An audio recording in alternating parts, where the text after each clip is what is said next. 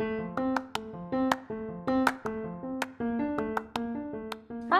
welcome to Life Takes Shape. I'm Denise Mullane. And I'm Trisha Beckham. Join us as we discuss what has shaped our lives so you can get your life in shape. In part 3 of our 4-part series about our careers, we talk about hitting our stride, becoming invaluable, and reflecting on how world events can shape our lives. All right, so jumping back in, we're going to talk about the fulfillment phase. And so you are in New York, I am in Phoenix, and I actually decided to go to grad school. And so I moved to San Diego because I got into grad school. Oh my gosh, which was so freaking brave. I was like, this woman is awesome. Well, and I was devastated because I applied to University of North Carolina at Chapel Hill and got denied. Oh, yeah. But and you would have been so close to me then. I would have been so close, and it was East Coast, and I was like, I love the East Coast. But then I did get into the University of Texas at Austin. And to this day, I regret choosing San Diego. Even though I loved my time in San Diego, University of Texas at Austin was a powerhouse, still is, in advertising, especially at the graduate level. But I don't know why I don't remember that the Texas thing. I don't know. I really don't think I told people because I didn't want people to think I was a wuss, because as much as you think I was brave, I was like, I can't go to Texas. It's too far away. And I was from California, so I went with the safe, which is such a bad idea, but there's good that came out of it. I mean, I wouldn't probably be married. I probably wouldn't have my 2 kids. So I try to think, well, that's the good of it. But I didn't end up majoring in advertising. That's not what I got my grad degree in. And I really, I loved advertising. So that was, for me, I was like, oh no. And I think, and again, it's hard today because I wouldn't be a professor of communication if I didn't go to San Diego State, but there's days I really miss advertising because I really loved that job, but I just didn't have the chops. I didn't have the mental capacity to handle that kind of stress. So anyways, so I'm in San Diego and I'm in grad school, but I need some money. And so I'm like, oh my God, what am I going to do? Well, of course I'm going to get a job in advertising. So I applied at a company run and managed by women. It was called the Townsend Agency in La Jolla. And it was really a PR agency. So they were PR focused, public relations focused, but had just begun this advertising division because some of their clients were starting to really expand their marketing presence and realizing, gosh, we need advertising too. And you guys are doing such a good job at PR. Let's do advertising. Now, I don't know why you would ever put those two things together because they are just so ask you, different. As a layperson, like, do those two go together? But they go together. Under that, there are these 4 P's of marketing. And when you look at the 4 P's of marketing, under promotion would come advertising and public relations. They would both be there because advertising is kind of promoting your brand and your product, right? PR is more like, this is about us as a brand and we care about you and we're a good brand and we're a good company. It's more like identity management, whereas advertising is more about buy this. This. Okay, that makes so much more sense. Like, you just put it to me. But I have never in my life gotten along well with women in PR. And I'm sorry if you're in public relations, but if you're in public relations, that you're a type of person, okay? Yes, you have to be. And maybe what I'll say is those of us in advertising, we think we're pretty awesome and amazing as well. And so there's this so when I worked at Mullen in Phoenix, we had a PR division and these women were like, I was like, man, I'm cutthroat, but these women are, but her knife is way sharper than mine. Like, ouch. I had like a little paring knife and she had her, carving knife, chef's knife. And I was just like, these women are ruthless. Like the way they talk, but they were very driven and successful. And most of them were always single. It was just, because that's all, they were all about their job, right? Like that was it. Yeah. Yeah. But occasionally there was a guy that would come and work there and they were fine. Like I had no problem getting along with the male PR guys. But anyways, we got to open that. We got to open that topic later on in our podcast, but okay. Because it's a topic for sure. But I can tell you, we would have to do events. So like if there was an event for like, we did the advertising for some of the golf communities here in Phoenix. And then all of a sudden the PR people would have to be there too. And you were just like, oh man, is that who's got assigned to this account? Or is that who got assigned to this event? Like, I can't even know if I can work with her. She's rough, but we figured out a way to do it. So anyway, so when that PR experience, which really I didn't have PR experience, but it made sense when Townsend interviewed me that since I had come from a place that had advertising and PR under one roof, they thought I would be a good fit. So I get hired. And at the very same time, they hire another person and she went to Purdue. So she graduated from Purdue. Mm-hmm. And here I am with my NAU, and she's like, NA who? And I'm like, like what school did you go to? It's a small school. Well, then she had like published a chapter or something in a marketing book, like as an undergrad student. She was just a show off. She was the nicest person in the world. She gave me a maple cured Thanksgiving turkey recipe that I still have. And so I always think of her, and her name was Tiffany. And she kind of had a little like lispy voice. Like she probably could have been a voiceover for like a romance novel read aloud. Ooh. But she was super nerdy and super nice. And it was just weird. And so she and I, a little overachieving. Oh God, like beyond. And I was a very underachiever, right? I never realized my maximum potential because I was kind of just, I don't know, for whatever reason. So I'm working with her, and she's always like slightly on my nerves, but she's the nicest person, and you can't figure out why. But I kind of felt like she was always giving me advice, always telling me what to do. Like she had some... No, Trisha don't like that. Trisha do not like that. And I feel like our experience was commensurate with one another. You know what I mean? Like I think we had been in the field in the same amount of time. Maybe she had a little bit more experience. And so I really was getting frustrated. But anyways, we're kind of doing our thing, but it was just one of these experiences where the backbiting in that office, the backstabbing, the complaining, the toxicity that came in, one, but two, I just didn't fit in. I can't explain to you what was happening. I don't think the PR people liked that the advertising division was being built. I think they resented us. They didn't like kind of the dynamic changing, whatever it was. I was in a miserable situation. And I would get to work at 6 a.m. because I had to be out by 3 p.m. to get to my classes, because all graduate classes were like 4 to 7. So I would get to work at my desk at 6. I would work all day till 3. I would drive down to San Diego State. I would go to class till I think 7:30 or 8. Go home and do it all again the next day. That is just wild. And you think about how was it? How did you get through it? Yeah, I don't know. But I think eventually I was like, I got to find another job. I'm miserable. I was there 3 months, and that was my thing. Some people are like, you have to stay there a year. No.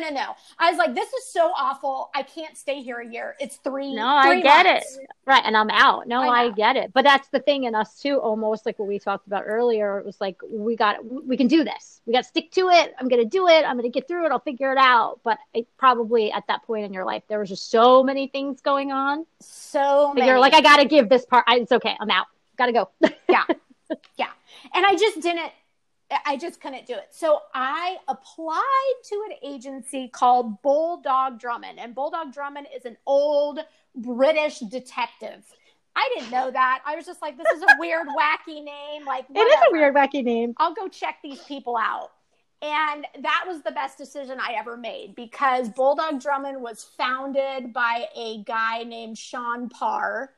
And he is just a lovely man, but super British and just to die for hilarious, and would just say things and you would look at him like, what is even happening? So here, real quickly, I'll just tell my Bulldog Drummond story because I wasn't there long either. So I'm at Bulldog Drummond and I am like an account assistant. So I'm like account executive, like a junior account executive, which I'd already been an account executive, but I kind of took a step down because I was in grad school and I didn't want a lot of responsibility.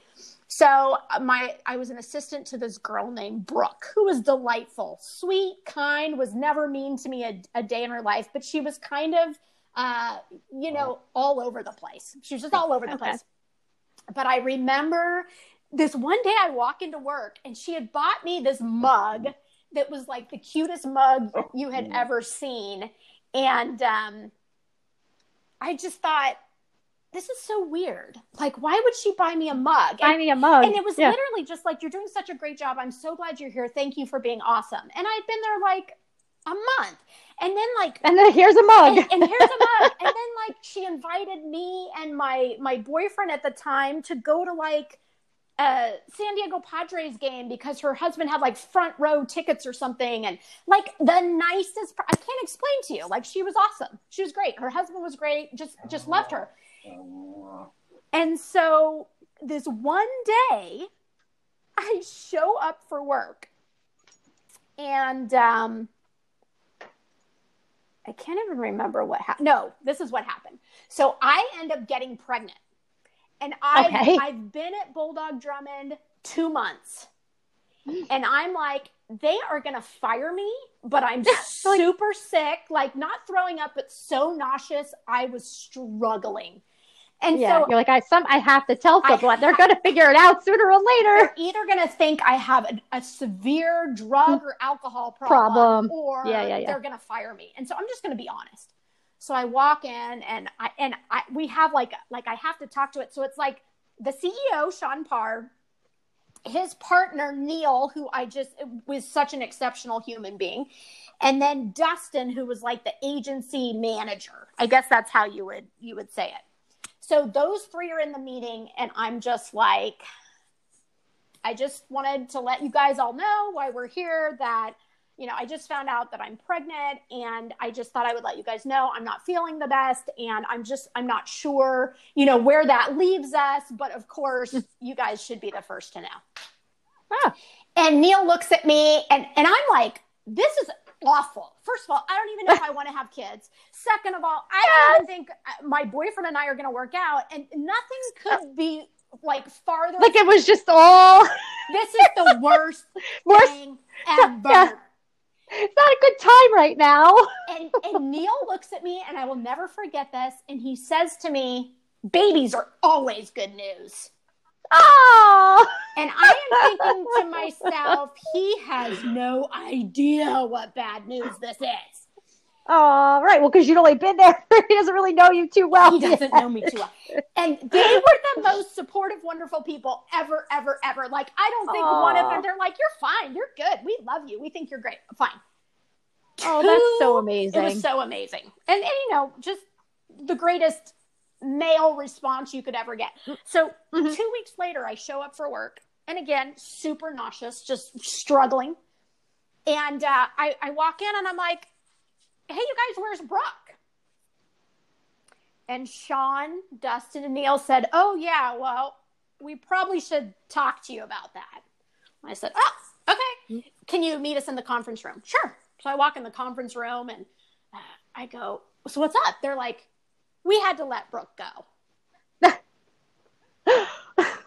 This is all coming back to me now as you're talking about all this. I'm sorry. And I'm like remembering things in my head. Excuse me?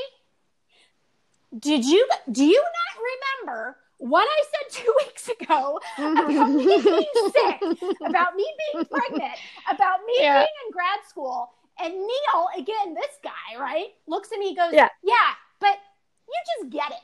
You get advertising. You get these accounts. Brooke never got it.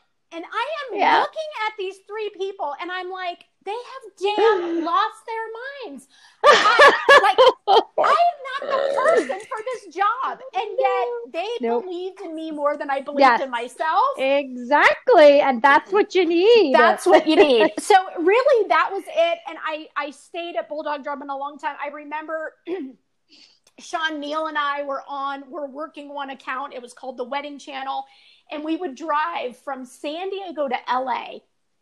And with traffic in LA, I can't even. You're talking 3.5 hours in the car. So we'd leave at 7 a.m. And here these two are in the front, like, la, la, la, la. And I'm like, I'm pregnant. Guys, I got to stop and go to the bathroom. They're like, Trisha, we're only in Irvine. I'm like, you guys fired Brooke. You guys wanted me to be on this account. Stop right now. Stop the car, please. So anyways, it was just, and they would just be like, again, I'm like, zip it. Where's Brooke? Where is Brooke? Right. Yeah. I'm the one sitting here. So ultimately, how long were you there? The whole time you were in grad school? No. So I was there for a year. So I finished my freshman year, or the first half of my grad program there. I do remember working on a research paper at Bulldog Drummond. I'd like shut my door and I had kind of like hijacked the afternoon to work on something.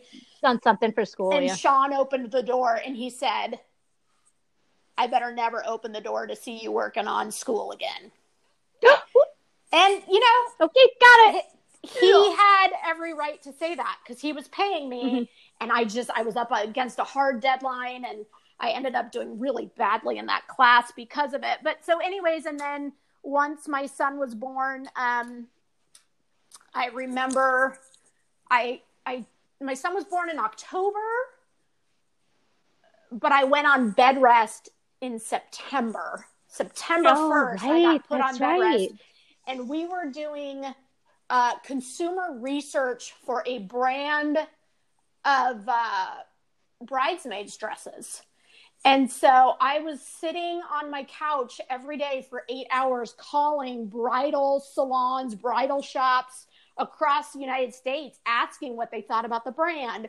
What did the bridesmaids think about the brand? What did the brides think about the brand? And that's what I did up until my son was born. That was like the project they put me on. Wow. And my son was born, and then I was scheduled to go back in January 1st. And I went down there and I had a meeting and they were all like, okay, we're going to have you on this account. We're going to team you up with this. This is going to be that. We'll have you work there, that. And I left that office thinking, I cannot do what they want me to come back and do. One. Two, I love them for believing in me. But three, I can't physically leave my son. Like my heart can't take it. And so I went home and I said to my husband, because by then we had gotten married, shotgun wedding, what are you going to do? Was there. You were I there. witnessed it. You remember. There was a shotgun. I think my dad was holding it. I'm just kidding. No. But, and I said to him, I will sell my car. I will ride the bus, but please don't make me go back to work. And he looked at me and he said, no problem. You don't have to go back to work. And so I called Sean the next day. And again, this is why he ranks. So I almost get choked up when I think about what he said to me. But I called Sean and I said, Sean, I'm so sorry. I just can't come back. And he said to me, we are so sad that you're not coming back because we just love working with you. And we just think you do such a good job. But you know what, Trisha? We can find an account executive to take your place. But Christopher cannot find somebody else to be his mom. Oh my God. And that's such a wonderful human being, like you said, just a wonderful way to be, and taking the whole, you know, career part out of it and just saying, you have to do what's right for you as a person. Yeah. And it was one of those things where what he said to me, not literally what he said to me, but what I took from that was, you're making the right choice. That's what I heard him say to me. You're making the better decision. You're making the decision that matters more in the long term. And that was it. And that was in 2000. So that would have been January 2000. 2000. Yeah. That's when the world was supposed to end. The Y2K was supposed to end the world, but it did not. Right, that's right, but it didn't. Oh my gosh, all the computers were supposed to crash. Yeah. And they did not. The globe was just supposed to implode, right? It was such a crisis. Yeah. And nothing happened. But, that was it. Right. And so I did not go back to work until after my second son was born. So I think that would have been all of 2000, all of 2001. And then I didn't go back to work until the end of 2002. So. Wow. Yeah. That's kind of my fulfillment phase, I would say, of my career. That's when Bulldog Drummond was one of those places where I was like, God, this is the best of who I can be in advertising. And this is the best agency for me to be at. Right. Right. Well, you probably felt your most alive in advertising. 100%. Yeah, definitely. Yeah. But even though you didn't work, you were still working on your master's degree. So it's not like you were, just home chilling out with the baby. Not that you're chilling out with the baby. I don't even know why I would say something like that. Shame on me. But no, you were raising a baby and going and getting your master's degree at the same time, and then became pregnant again. Yes, taught, and then I was a graduate teaching associate. That I did have a small semester when I was pregnant the second time, and I was so pregnant. And I was only, I think I was 29 at the time. And my students were just like the greatest. Like one of my students was in the sorority and she's like, will you be my mentor? And like, I used to go to sorority events with her, like pregnant. And I'm like, this is horrifying, but they were so sweet and kind. And everybody in my program was so supportive and just, awesome. So that was my focus for 2000, 2001. And my thesis took quite a long time. I think my thesis took me a year, not the semester it's supposed to. But yeah, so I came to San Diego, a single person with no master's degree. And when I left San Diego several years later, I had 2 babies, a husband, and a master's degree. So, hey. That is a lot of stuff packed into a small amount of time. That's all 4 years, 98 to 2002. I mean, there was some stuff going on. Right. But all in all, that whole experience, as wild and like up and down and like twist and turn as it kind of took a little bit, there's so many positive and amazing things that had you gone to Texas, had you gone to North Carolina, like you wouldn't have had. So, true. You made the right decisions for you. You were on the right path. I think so. But anyways, well, let's talk about what was going on during this time in New York.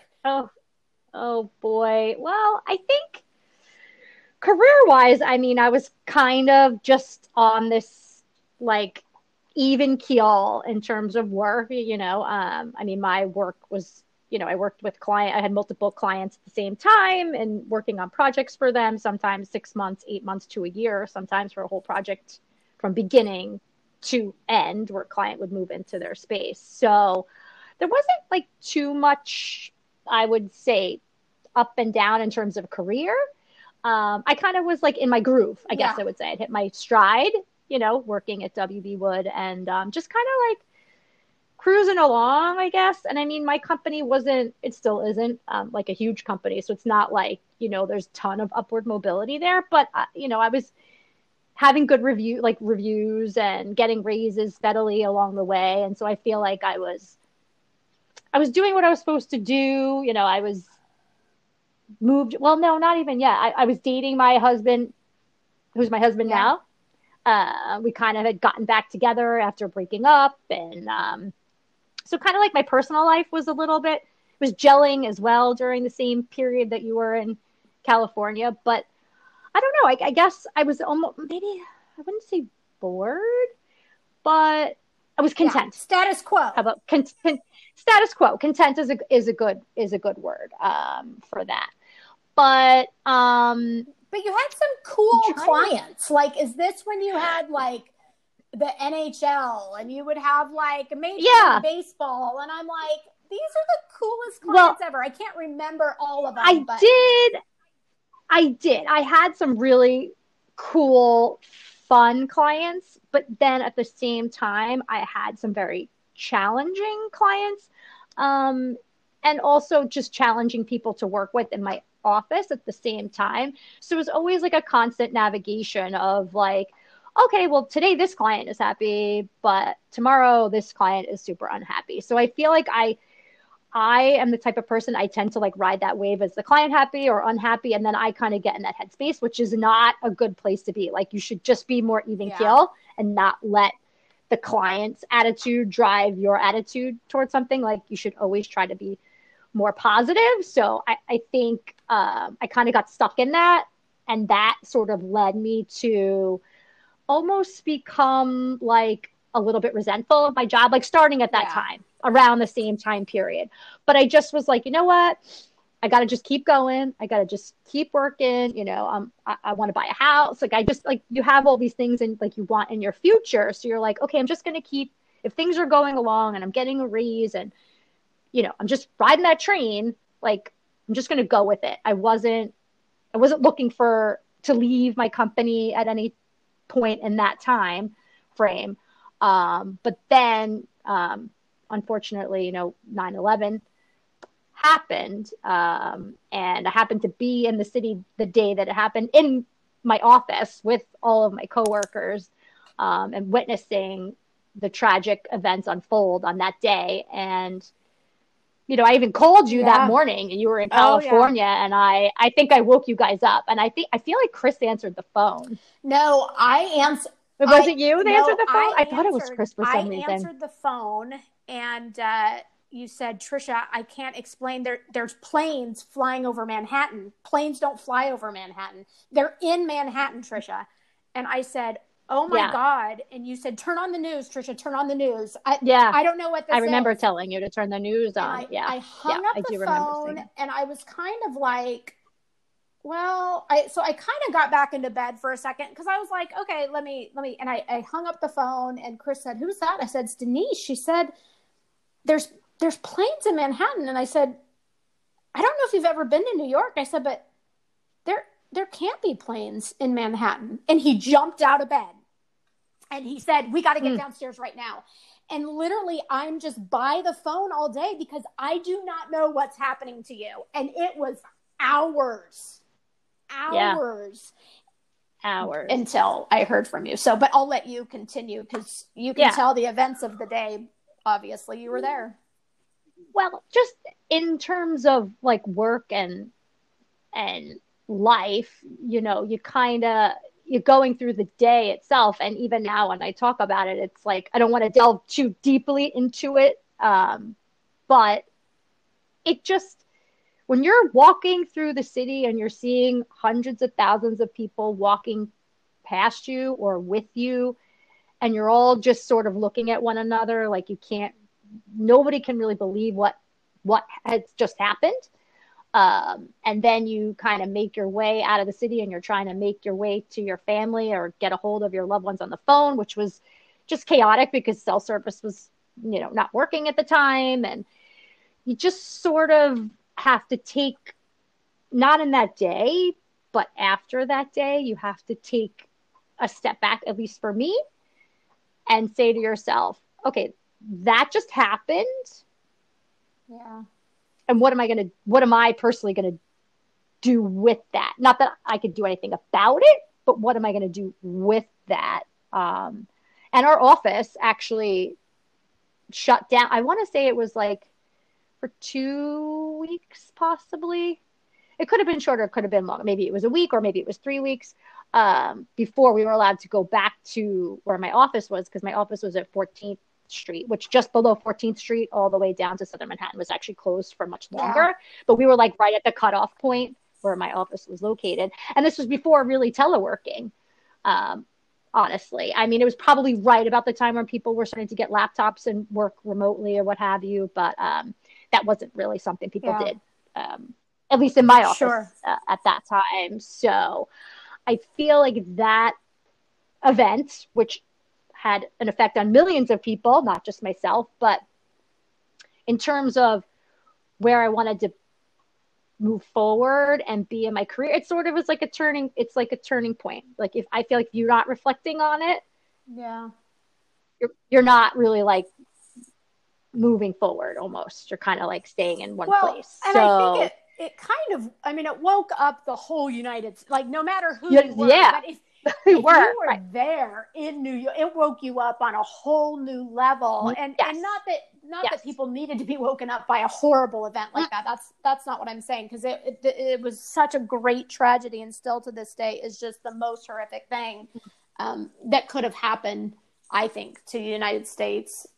Next to like Civil Yeah, War. I can't think if you're yeah. just talking about what's happened on our soil. So, Soil, right, but right. yeah, it was just, and I remember you calling me and saying, and I don't know the name of the bridge, and I've run over all of them when I did the New York City Marathon, but you Oh, called me and said, yeah. I just crossed the so and so bridge, and Yeah. I'm on Long Island, and now for whatever reason, I think you could pick up the LARR? Were you able to get on the railroad where you Yes. couldn't? Yes. So we did. We walked across. I'm pretty sure I walked across the Williamsburg Bridge. It was either the Williamsburg or the Brooklyn. No, I'm almost positive it was Williamsburg Bridge. Um, and my boyfriend at the time, who was now my husband, but his friend actually picked me up at the end of the bridge in Brooklyn, on the other side, on his motorcycle, because no car, there was like, you couldn't, people were just flooding the streets. So you couldn't walk anywhere. You couldn't drive your car anywhere, excuse me. So he came and picked me up on his motorcycle, and took me to his apartment for however long. Like, I got over there just trying to see if like the railroad was working. Cause again, like your cell phone was like the flip Yeah. phone at that time. It wasn't like a smartphone. So you're not like looking up are the trains, or you couldn't get on the internet and look up things. So all you had to go on was the news to say, oh, the trains are running now, or they're not running, or what have you. So I feel like I was at his house for his apartment for a while, until I saw on the news that, yes, the Long Island Railroad trains were starting to run again. So I was like, okay, well, can you take me over to, Atlantic Avenue and see if I can get on a train and go home. But yeah, it wasn't until a few hours later. And then, of course, the trains were packed.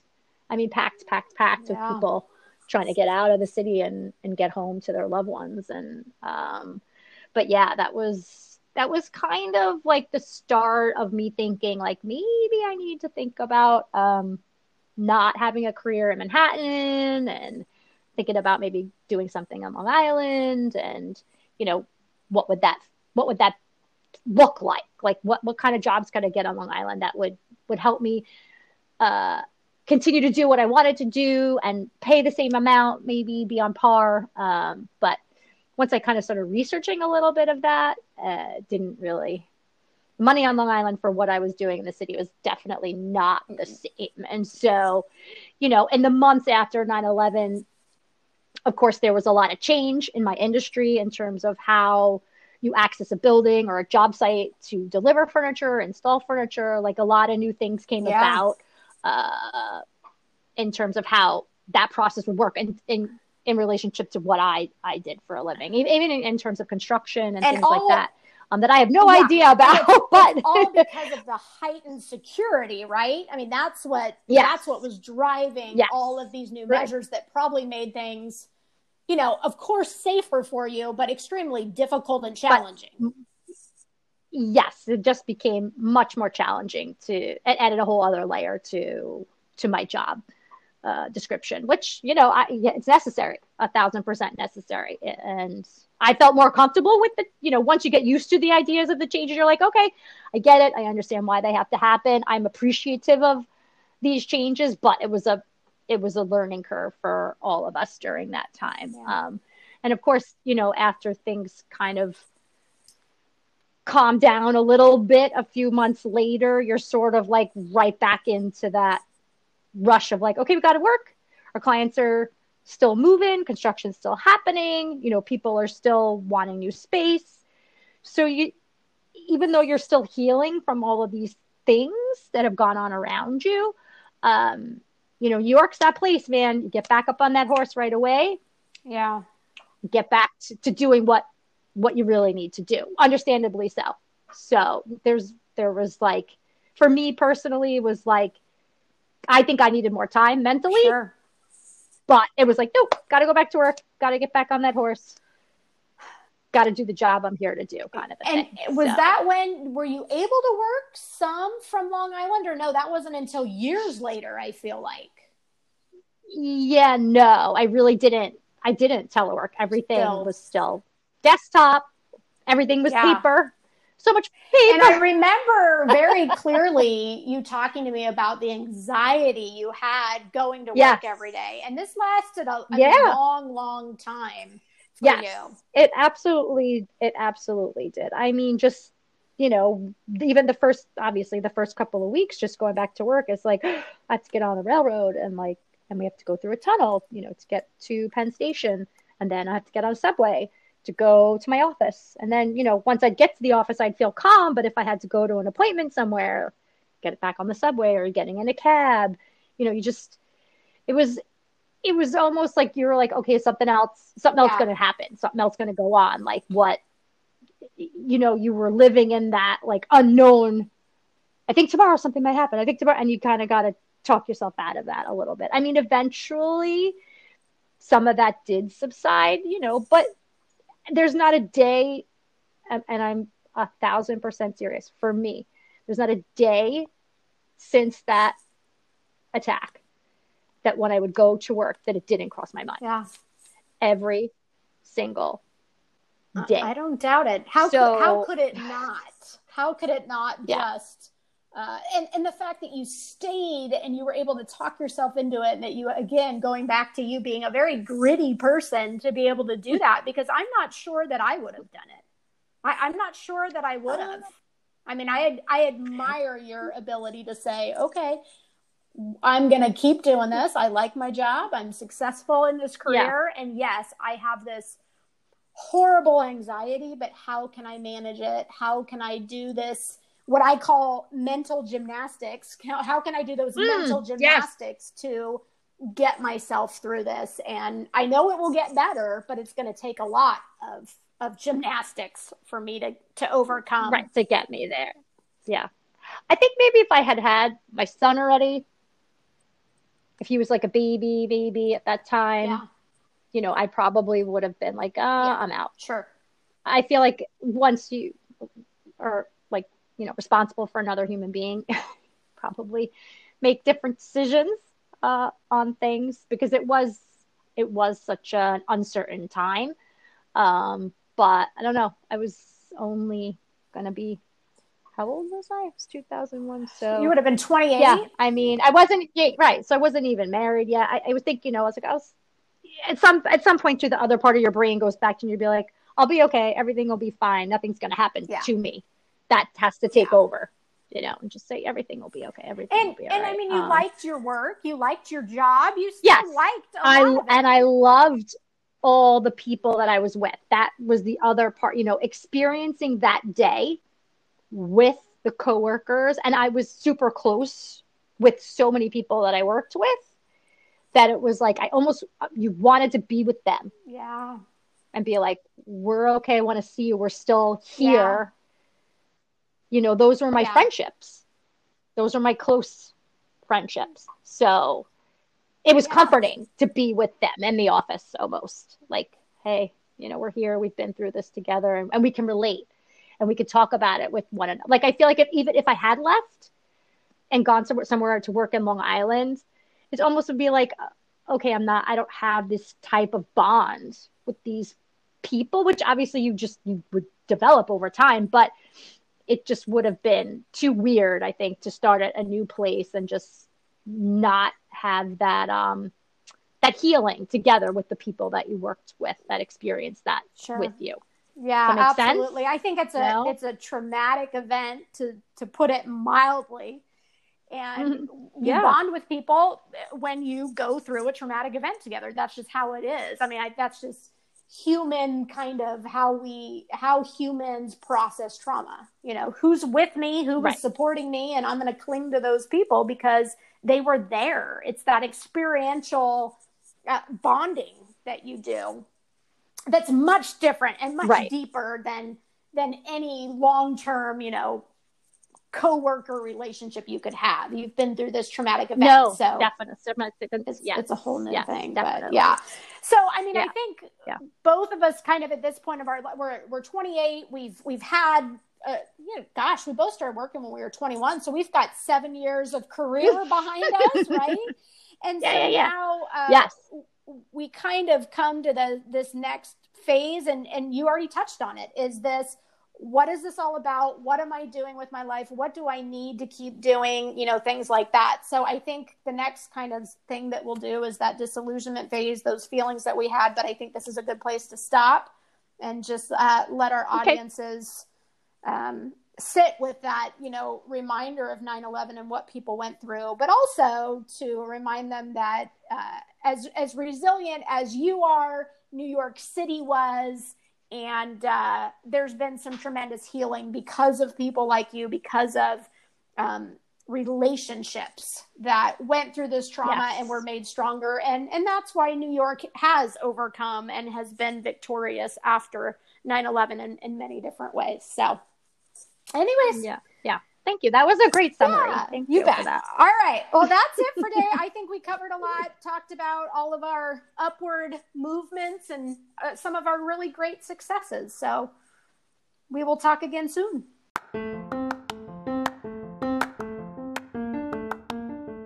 Thanks for listening and spending time with us today. Feel free to reach out to us on social media or visit our website at anchor.fm/lifetakeshape to ask questions or leave comments. Please also take a minute to leave a review for this podcast if you enjoyed it. If not, don't say anything. Oh my goodness, no. We totally welcome comments to help our podcast continually take shape.